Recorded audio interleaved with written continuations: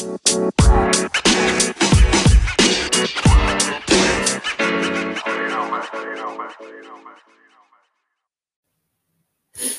evening, everyone, and welcome back to the Bundesliga show brought to you by Over the Bar. Hope you're all well, and as the more observant of you will all notice that at the moment, it's just me. Right now, we're recording on a Sunday night. Don't worry, it's not just me. We've got a fantastic guest that we're going to be bringing in 1 minute. Unfortunately, Mark isn't available to film as he's been away in Munich this weekend and enjoying himself. So just me, and then we will bring in our guests. So hope you're all well. This is a pre-recorded video as we're doing it on a Sunday evening. But again, it's been another fantastic weekend of Bundesliga action. So it's time to crack on with the show. Of course, as always, you know, we are in partnership with Bundesliga Boxes, fantastic company that we work with and have done a giveaway with recently as well, who provide mystery, authentic German football T-shirts. And they've been really busy recently. Obviously, as there's a bit of a Christmas rush going on, so make sure that you check them out on Twitter or go onto the website and see if you can get yourself a last few minute Christmas presents, either for yourself or for someone else. And of course, please do smash a like, hit the subscribe button below. Make sure you don't miss out on any further Over the Bar content that we've got going on, and drop us a comment. Let us know what you think of this particular episode and all the topics that we're going to be going through. So we'll just quickly run through the scores before we bring in our fantastic guest. So just looking at it briefly, loads and loads of goals this weekend and entertainment. Started off on Friday night. Stuttgart beating Mainz 2-1. Saturday afternoon games with Wolfsburg 1, Dortmund 3. Hertha 1-1 with Augsburg. A 4-1 win for Köln over Gladbach. Bochum getting an important 2-1 win over Freiburg. Fürth losing 6-3, amazingly, to Hoffenheim. Bayern getting an important 1-0 win over Bielefeld on Sunday. Brought us another important win for Frankfurt as they continue to turn their season around over Union Berlin.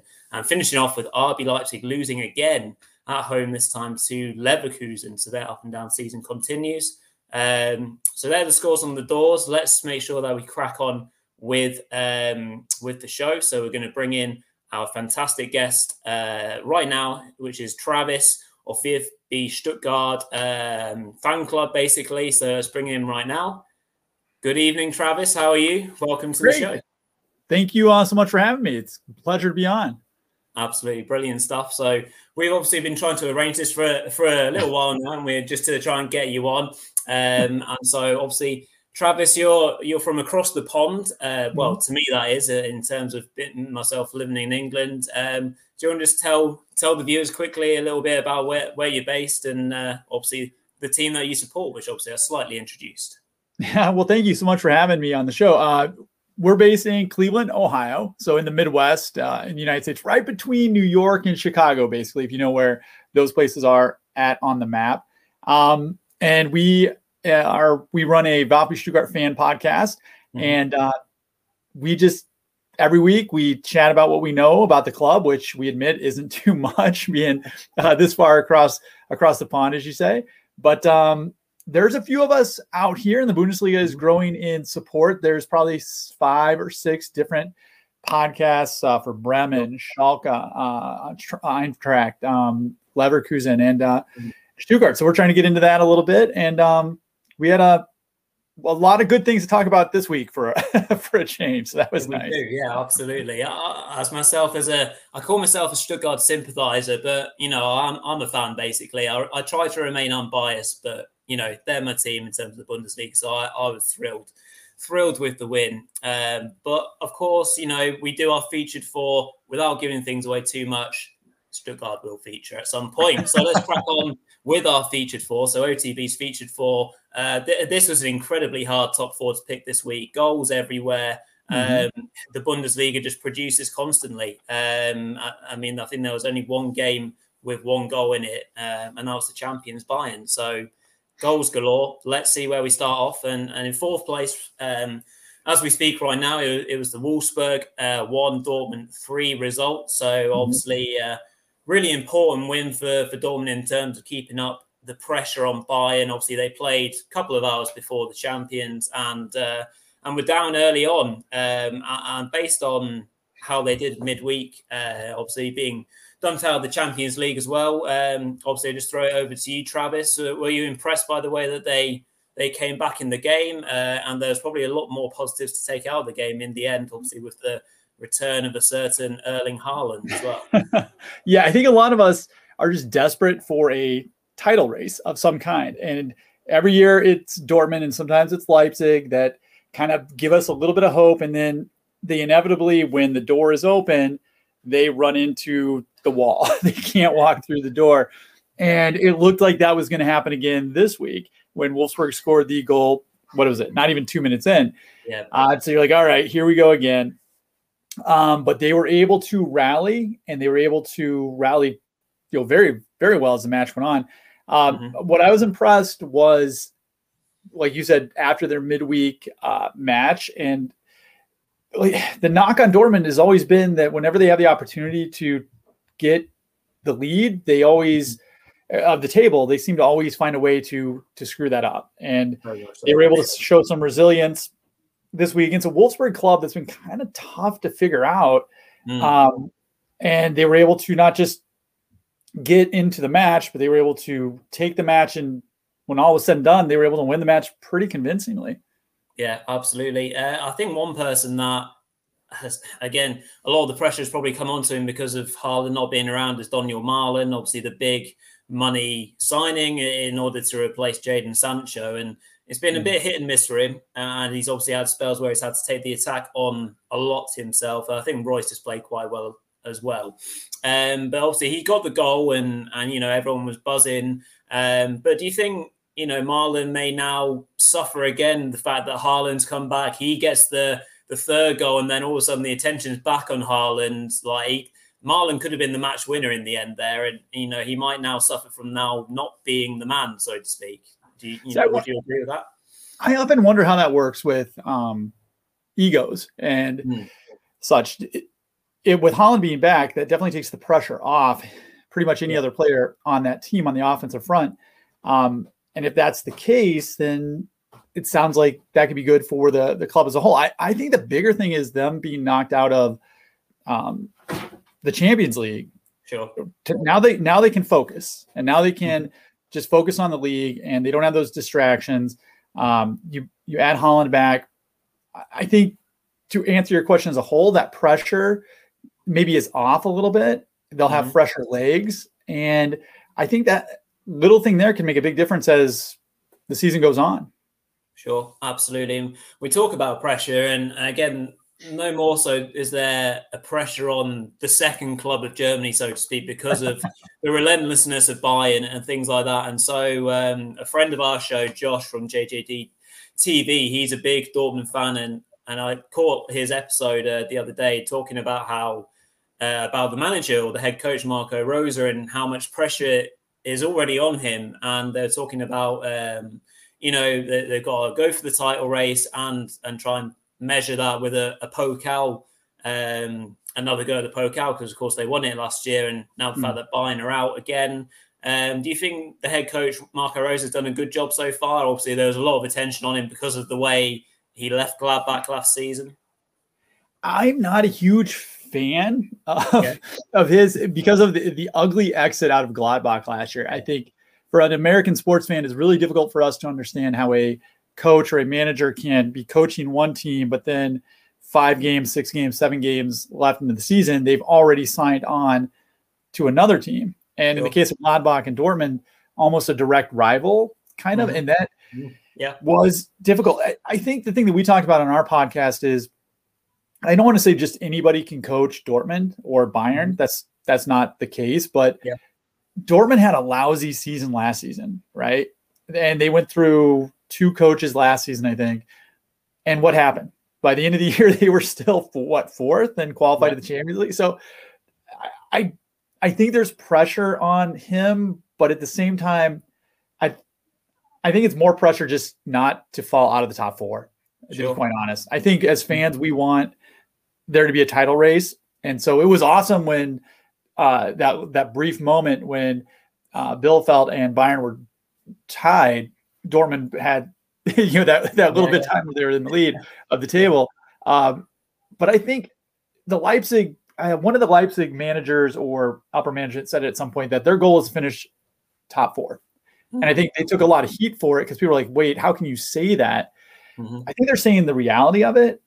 I think on their perspective, that's what they want. I think from a fan perspective, we would love to see some changes at the top. But I think the pressure on Rosa is just to get this team in the top 4. And I think if they can make Champions League again, I think everybody's going to be happy.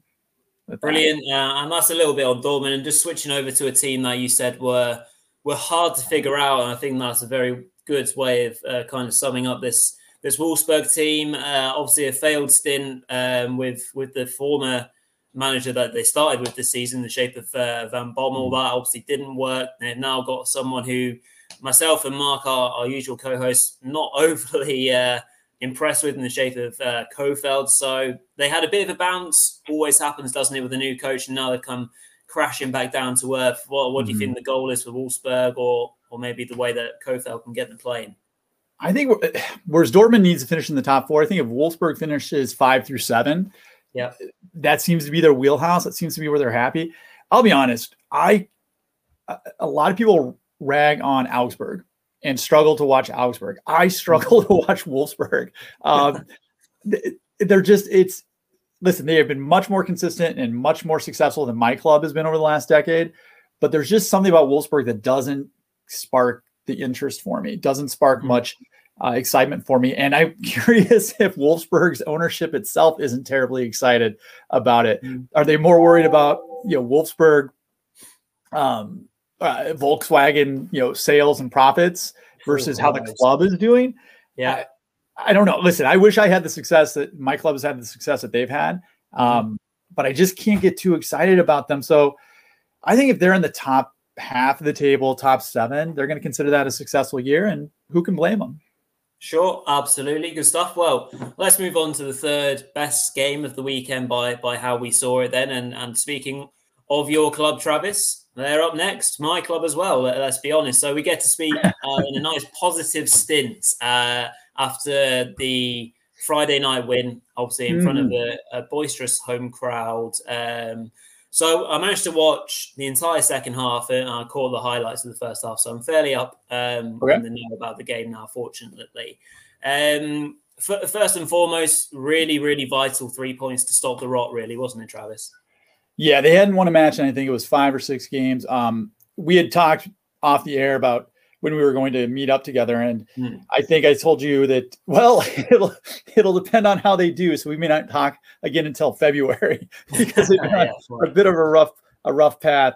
No, the thing that was exciting is that they had come off those 2 dreadful performances versus Augsburg and Bielefeld, and it wasn't even that they lost those matches. It was how they played. Very defensive, very passive, and injuries played a big role in that, as I'm sure we'll talk about in a bit. But then they came out and they played Dortmund, and they played aggressive. They played fun football that this team has been known for since Matarazzo took over. Yep. And even though they lost late, that was a lot of hope. And a lot of the Stuttgart fan base was excited about that. And if we could take that performance into the coming weeks, good things would start to happen. And so the question was, what's going to happen Friday? Which performance are we going to see? Are they going to play defensive like they did against Augsburg? Or are they going to play aggressive like they did against Dortmund? And thankfully, it was the latter. And they came out on fire. They came out aggressive. It was an awesome first 20, 30 minutes. And then the game kind of reverted back a little bit. Yeah. But the one thing this team has always shown pretty much all season long, other than like that 1 or 2 game stretch, was resilience, that the match is never over.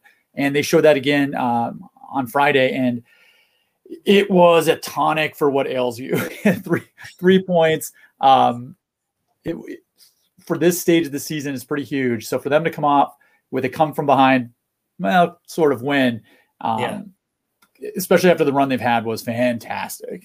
Yeah, absolutely brilliant. I completely agree. The first 25 to 30 minutes really set the tone for the side, and a really tidy finish by Ito. A brilliant strike actually to get it past Zentner in goal to give Stuttgart the lead. And then exactly like you said, Travis, the game did kind of revert back to type, and Mainz, they've been a quality team this year, been flirting with the European places compared to how they were last year. Came back into the game and a set piece, which, been a bit of a dodgy part of Stuttgart's game in parts this season. And it was a bit of a simple flick on to put the game level at half time. So I guess that was a disappointment for yourself as well. Yeah, it's funny how certain themes and trends start to reveal themselves as we're a third of the way through the season. And one of them is that Stuttgart really struggles on free kicks. They just, they can't seem to figure that out. Stuttgart lost Gregor Kobel to Dortmund, and I think we're missing him. And he was just so steady, so solid that Florian Mueller's a good goalie, but there's a difference. There's a gap there. And I was talking to one of the guys, Jeff, on our podcast, and we were talking about the 2 or 3 top goalies in the Bundesliga. And then there's a big gap. And all those guys are pretty solid. But you saw with Cologne this week, their starting goalie was out, and there wasn't that big of a drop off. And but I think when you're like, you've got the Neuer, you've got the Kobel, Sommers, when those guys are gone, I think you notice it. And I think Stuttgart is really noticing it. I like one of the things the announcers were saying during the match is, even though it was only a 2-1 match, how exciting it was. Stuttgart was bringing the aggressiveness. They were pressing, and Mainz, ever since they had the coaching thing, Swenson, I believe it is they've figured out what is their culture, what is the way they play. They play compact. They play really, some people don't like it, but aggressive, tough, physical football. And they've found a way that that works for them, where they're probably punching above their weight on the table, to be quite honest. So to be able to get a win against a club like that knows what they're doing was huge for Stuttgart. Ito's goal was awesome. The thing that's, I think, the key player for us, and not to spend all the time on Stuttgart, is Marmoush came in, and he's a young Egyptian Canadian that we have on loan from Wolfsburg. And he's not technical or clinical in the box, but he brings a lot of pace. He brings a lot of speed. And you could see the difference he made simply by being out there, that they had to pay attention to him, even though he really on the stat sheet didn't do that much. But that goes back to my, because the second goal by Sosa, which was just a brilliant, everybody in the world thought he was going to cross that, because he's just got the most beautiful crosses. And he ends up shooting it, which shocked everybody. I'm curious if it shocked himself too. Yeah, quite possibly. But if you look at the goals that Stuttgart have scored, 70% of them have been scored by defensive players this year. And I think that is, in a nutshell, the problem with the club, is that we have so many players hurt who were such an exciting part of the team last year that we don't score goals. And this is the first match, I think, in 7 or 8 matches where we scored more than one. Still defensive players. So the reason why this match was so important for Stuttgart is that we just need to tread water, I think. And we can tread water until the winter break. And then we get some guys who are hurt back. You saw the difference. I don't know what your comments were, but when Silas came into that match, even though he only played for, I think, maybe 5 or 7 minutes, there was an immediate change in the way they played up front. And you get him back, and then after the break, you get Kalajic back. All of a sudden, if we can tread water, I think we're in good shape for the second half. Yeah, absolutely agree. I think what you're referring to there is maybe the altering of expectations because of how well Stuttgart did, bouncing up from the Zweite Bundesliga last season. They're really comfortable. One of the main reasons why, I kind of fell for the clubs, the way they attacked teams, and, they really went for the throat. Typically at that 5-1 win, I think it was against Dortmund last season. It was superb to watch. And that is so hard to do when you quite rightly mentioned you are bereft of all your attacking players, and the defenders have literally taken it on. And it's fortunate for Stuttgart that they have, because they're well above the expectation. Mavropanos, Kempf when he's been fit, Ito. So they've all taken it on, and they've done really well to keep Stuttgart even where they are now. So I completely agree in the fact that treading water for the club is exactly what they need to do right now, and take a base, wait until the winter, bringing back Kalajdzic. And I thought one person who was particularly impressive and might not get the mentions as much as, say, Endo does in the middle of the park was Mangala. I thought he was superb. I mean, right. And that, I think to your point is that if this club plays the attractive, exciting, sometimes risky football that they play, good things are going to happen. And if you have Sosa on the one wing, you have Silas on the other wing, you have Kalajdzic up top, that is a trio that it makes it difficult for other teams to cover. And then you have Endo in the middle and Mangala in the middle. And I agree with you. Mangala, just many of the Stuttgart fans, we can't figure out who's the engine that makes the Stuttgart machine run. Is it Endo, who is helping to cover for the back three because he's his defensive prowess? Or is it Mangala who's helping to start things because the team builds out of the back a lot? And I think what's exciting for us as Stuttgart fans, and to be selfish for the Bundesliga as a whole, is as this team is getting healthier and as this team is getting more communication and is getting used to where certain players are supposed to be at certain times, that exciting brand of football that people really like to watch is going to come back. And I think that's good, not just for Stuttgart, but I think that's good for the league as a whole. I don't think very many people would be too excited statewide, to be honest, to watch a Stuttgart and Mainz match. I just don't think there's a ton.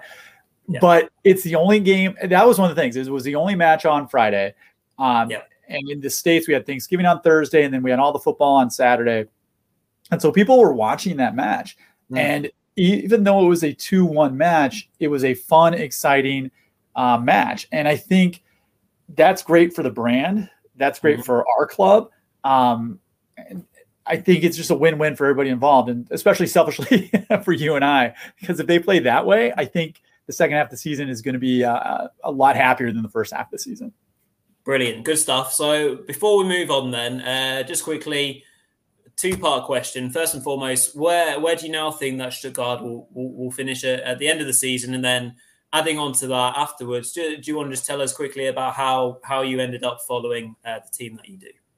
Yeah, the first part of that is when we did our predictions, we thought they would finish somewhere between 10 to 14. And I still think that's in reach. It was interesting. Sven Mislintat, who's the director of sport for Stuttgart, said early on, listen, our whole goal is not to get relegated. And as an American sports fan, that's hard to wrap your head around because our goal is to make the playoffs or to win championships. And if you don't do that, you get fired the next year. And in Germany, maybe it's the same way in England. It's different. Each club has kind of a different goal based on their culture, based on their size. And when he said that, it took me a second to wrap my head around that. But I think he was right. And I think you get these guys back, and that's what he's been saying, healthy. I think we're lucky, to be honest. You have a team like Goederfurt, who is dead in the water, those poor guys. Then you've got Augsburg, Bielefeld, who are going to struggle most of the year. I think if there's ever a year to struggle, this is the year, because I think the Bundesliga is relatively weak at the bottom. So all that being said, I think if we can finish somewhere in that 10 to 14 range, which oddly enough is within reach. I mean, if you look at the table right now, there's not that big of a gap between, 16, even 17, but 16 up to like almost 8, I think. So we get some guys back healthy. I like our chances to, here's what I think is going to happen. We're going to have that irrational talk like Stuttgart fans do every year, where we're getting close to 7th place on the table and people start to talk, hey, the Europa Conference League, that sounds pretty good. And then there'll be the other half of the fan base is like, everybody needs to shut up and just be happy that we survive. I'm optimistic that even if we don't get any points the rest of December, that we're going to hit the second half running. And I think we're going to do enough to come back next year and play in the Bundesliga. Fantastic stuff. And the second part of the question then, whereabouts did this following of Stuttgart come from then? Oh, well, yeah, thank you. Like many American fans of the Bundesliga, at some point we start to look at our heritage. We start to look at our ethnicity and where our family came from, years and years and years ago. And if you look at the Bundesliga fans in the States, that's pretty typical. So I'm not too unique in that regard. And so my family's heritage came from right near the Stuttgart-Freiburg Karlsruhe area. And back in 2014-15, when I started to jump on the Bundesliga bandwagon, you could only watch the first division, which unfortunately that's the way it is now here. And so Stuttgart they survived that year. And I was caught up in how they ended up winning the last match of the season 2-1, I believe against Paderborn. And that's what kept them in the Bundesliga. And I couldn't understand why this team that had finished in 14th place, 15th place, I can't remember which, everybody was going bananas. The fans were going nuts. The coaches were going nuts. The players were crying. I was like, you guys just finished, like, you're the fourth worst team in Germany. I don't understand what's going on. And unfortunately, I've been part of the club as they've been relegated twice over the last 6 years. So now I get it. So that was kind of the start of it. And then I was lucky enough with a friend of mine to go watch Stuttgart play Hamburg and Cologne play Mainz, as it turned out, about 2017, 2018. And if you've never been to a Bundesliga match, it changes the way you look at sport. It really does. It's the fan involvement, the amount that people care, that players care. It's a cliche, but it truly is a community, regional, and a cultural part of people's lives. And that's really for some of us in the States, and that's not what we really have here. And so to be able to become a member of a club and to be able to have voting rights on things and to be able to be part of not just the sporting part of it, but the culture is such a unique thing that it's, once American fans get into it, like I did, all of a sudden your room in your house in your basement is filled with jerseys and kids. Very impressive background, and all that stuff. So I've been a fan ever since. I've been a member for 5 or 6 years. Even my kids are starting to get upset when Stuttgart loses. So I take that as a good parenting moment. Of course. Brilliant stuff. Thank you. Well, thanks for talking a bit of Stuttgart with me there, Travis. Very much enjoyed that. From the Mainz perspective, very briefly, I'd say a bit of a hiccup for them. They're having a fine season under Bo Svensson, as it is anyway. They'll bounce back, I'm sure of it. We'll concentrate more on them in another show. Right, moving on to our top 2 games. We're into second place now, and the goals keep on coming. Over to the Rhine Derby, which did not disappoint. Fantastic game of football. This game really exploded in the second half. It wasn't even bad in the first half, really. Obviously, the home side got themselves in front. And then I think eventually Gladbach managed to haul them back, deservedly so, to 1-1. And then from after that, it's all kind of carnage ensued, didn't it, really, Travis? But I think overall, the home side deserved the win. One of the things we're going to talk about on our podcast is different derbies and different rivalries and how big this rivalry is. And so going into the rivalry match, in the United States, we just had rivalry week in college football. Michigan, Ohio State is a big college rivalry. And in Germany, they had, I think Bayern and Dortmund are playing next week. And you could argue whether that's a rivalry or not. And But Gladbach and Cologne, that is huge. And the co-host on our podcast, Jeff, is a huge Cologne fan, and we've been lucky enough to go to the city twice and watch a match there. What Steven Baumgart has done with that club this year is nothing short of amazing. This club last year was on life support, and they went into that second playoff game down to Kiel, I believe it was, and I had to talk Jeff off the ledge because it did not look good. And they came out just roaring in that match. But even then you said, okay, they've just hired a manager who plays a very aggressive, very offensive, very unapologetically just go style of football. And you don't have the roster to do this. You don't. You have Anderson, who's super slow. You have Hector, who's probably, his best days have gone behind him. And you've got Anthony Modeste, who 5 years ago, sure, was amazing, but now what? And so I predicted them to be relegated this year. And they're still, they're still in the conversation of those bottom 9 teams. But what he has done with that club and with that city is just simply amazing. And he's reinvented some of those players, or some of those players have reinvented themselves. And to be able to watch Anthony Modeste, who could barely run last season, press this season and score the goals that we've come to love from Anthony Modeste is just amazing. Still, going into this match, I didn't think they'd win because it's Gladbach. And when you see Gladbach, you just think, okay, they're going to be in the top 4. Mm-hmm. But they're not the Gladbach of, I think, what we're used to. And plus, it's a derby match. And this isn't the Cologne that we're used to. It was a deserved – it was – I don't know if you – the first half, to me, you were worried as a Cologne fan because they should have been up by more. Yep. They should have been up. And they were just missing chances after chances after chances. And you're like, okay, this is going to be one of those matches where they lose 2-1, but they outshoot the other team. They outperform the other team, and they're going to walk off shaking their head. So going into halftime, I thought it was going to be the same old Cologne to where they look great, but the results don't end great. Yep. And then the second half was just like you said, it was carnage. And it was just, I don't know if you saw the end of the match where Baumgart went to the home goal side and basically thanked the fans and the supporters for everything they did that match. That was kind of a special moment. That was, you saw how much it meant to him, how much it meant to the fan base, how much it meant to the city. What a great match for the Bundesliga. What a great match for Cologne. And gave them, 18 points now. So they're looking pretty solid.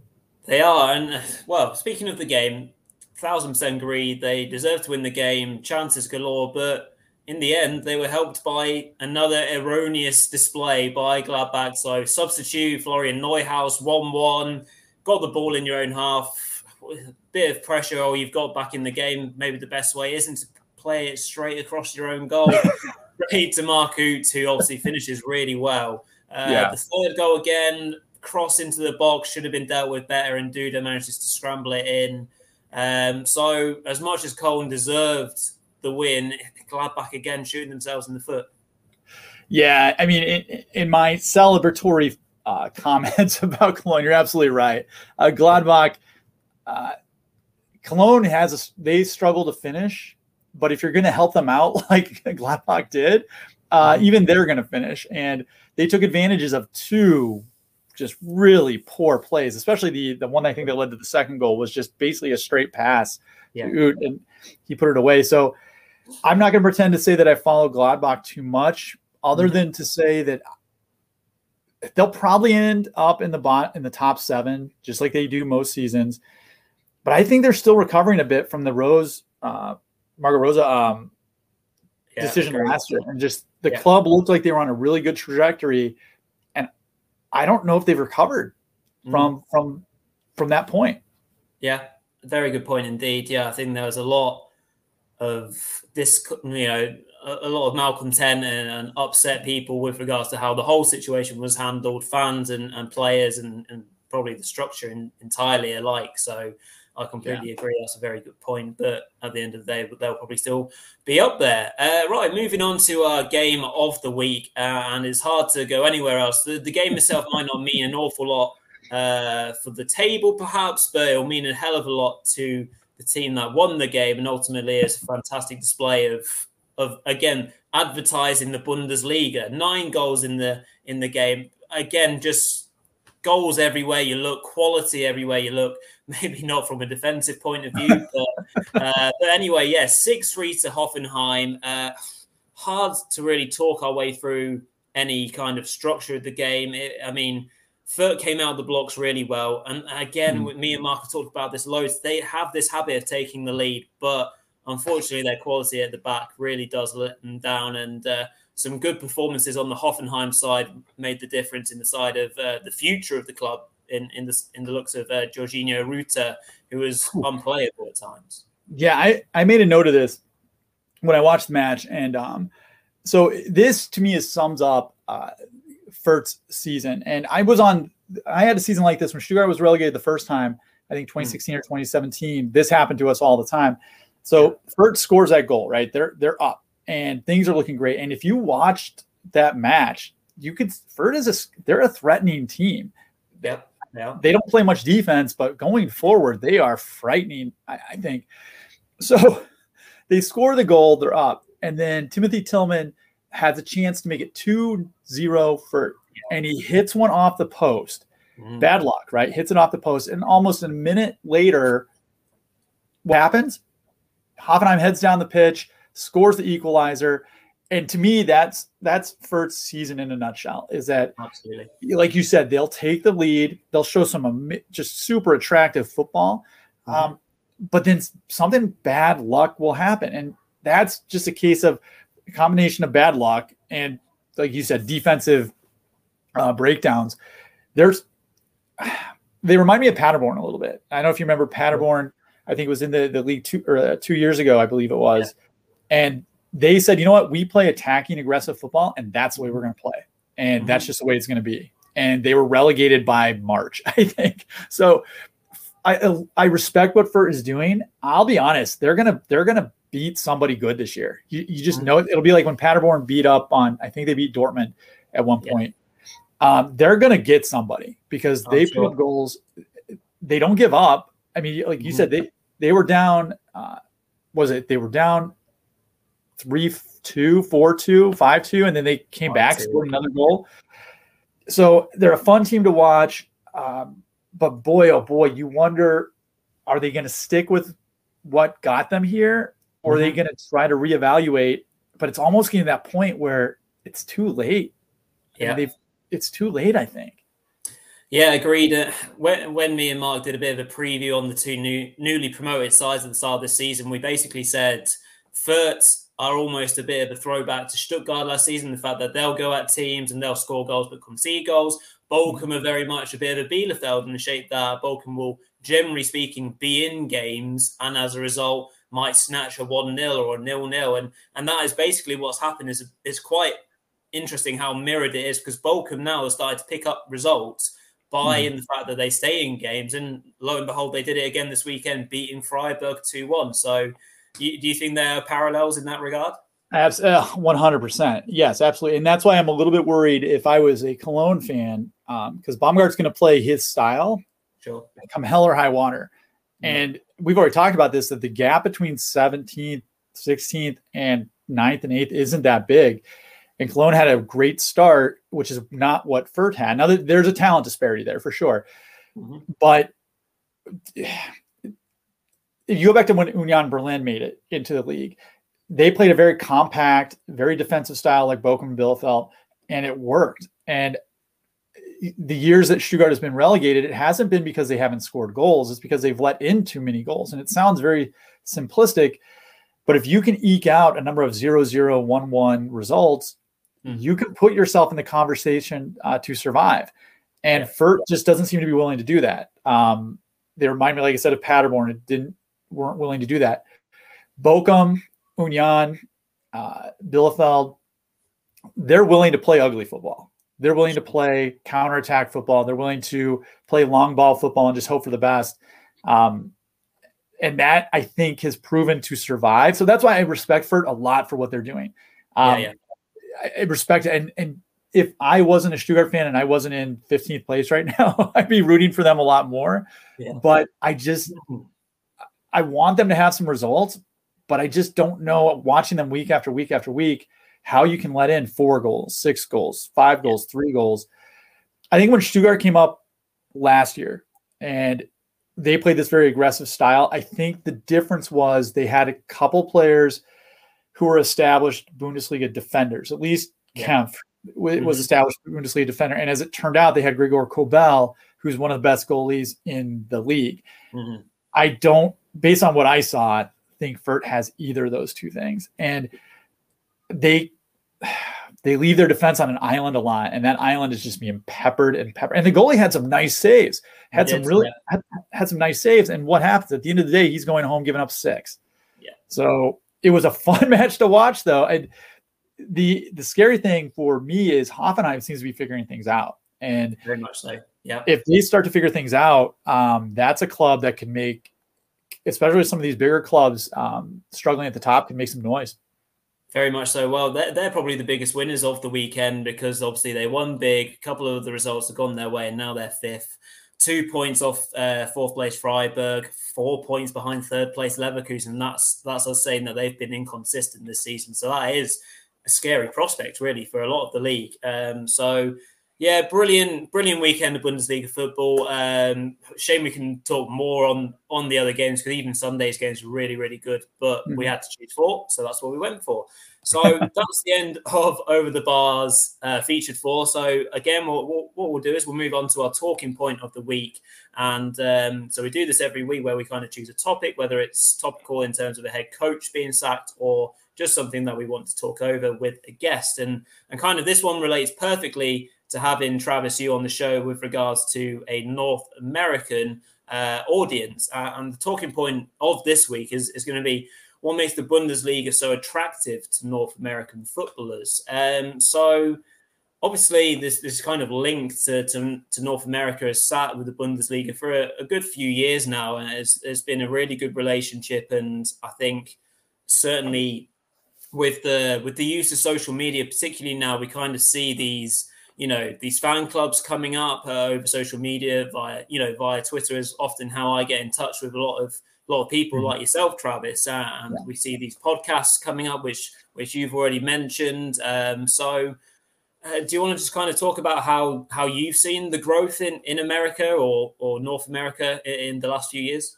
Yeah, I think if the question is how did why is Bundesliga so attractive to American players, I think taking it from my club's perspective is that Stuttgart is known for playing youth and letting them develop, letting them make mistakes, and then once they prove themselves, using Stuttgart as a stage to play on a higher level, whether that be the Premier League, whether that be somewhere else.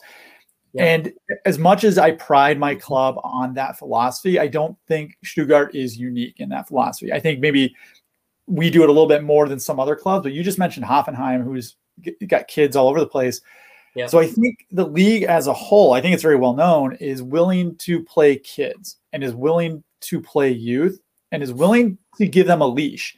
And by that, I mean, it's willing to let them play, but develop them at the same time. So the number of players that come over, they're not just immediately thrown in and it's a sink or swim situation.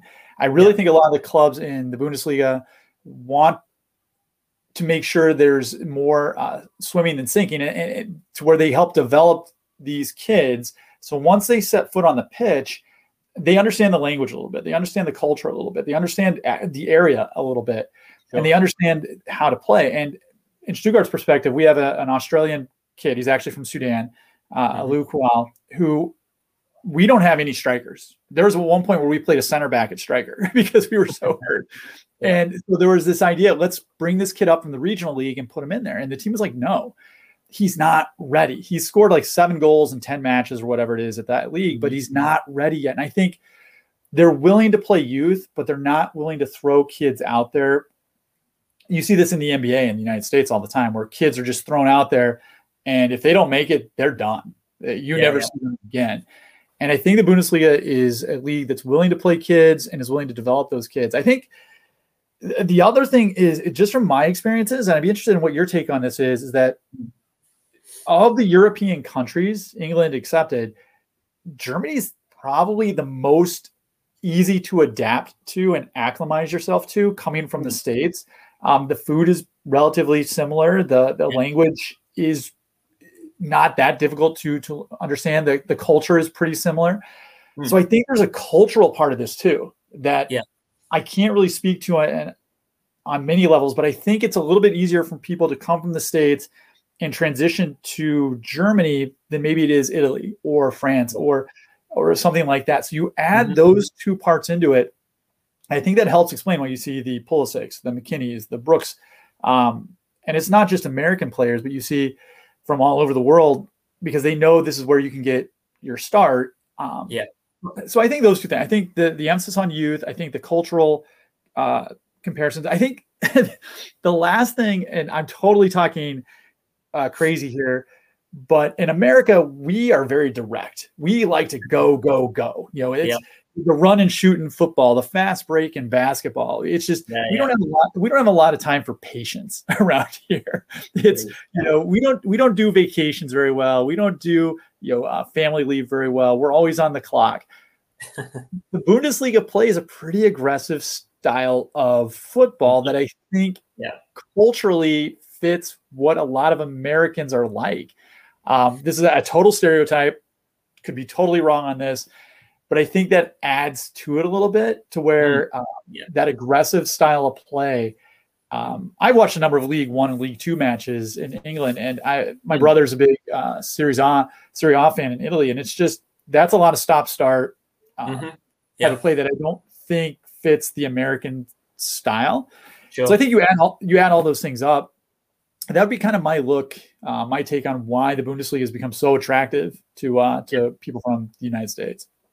That's really interesting. And a couple of things I take from that is like I agree in that there's like a duty of care by clubs. In fact, that they look after these players and they do mold them, and the players understand the culture, and often they come away thinking they are from that area. They've been so well integrated into the club. So I agree that the clubs, they do such a fantastic job of looking after them. And you kind of guess my next question, in fact, that I think does the Bundesliga way of playing football, aggressive, fast play, suit these American players? And lo and behold, it seems that you completely agree in that fact. And it's interesting that you mentioned these players kind of use it as a platform to then go on to bigger teams, which is, in a inverted commas sort of comment, because the Bundesliga, in my opinion, is in the top two European leagues in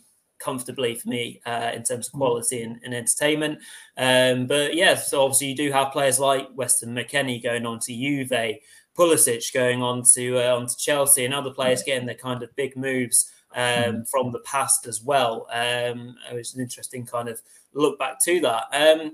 They're kind of looking at it from another side of things, and the influence maybe from the side of the pitch now that we see Pellegrini Matarazzo obviously got his education in the US, and we've got Jesse Marsch for now with RB Leipzig, and David Wagner has obviously got ties as well. So do you think, again, it's a similar sort of theme? They all like to play this kind of fast, aggressive sort of game when it comes to managing or coaching?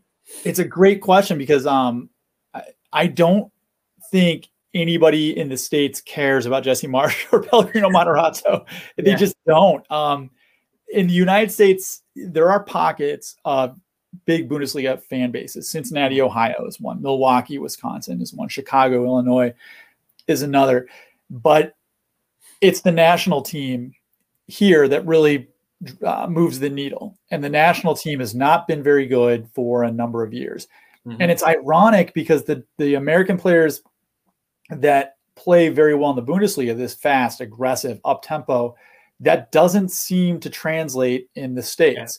And if you look at the best American teams over the last 20 or 30 years, they've always been the Bielefelds, the Bochums, these teams that are physically tough, that play long ball, that are good on free kicks and things like that. They lack athleticism, but they're smart, stuff like that. And for whatever reason, trying to transition a more European style of play into the States has had disastrous results.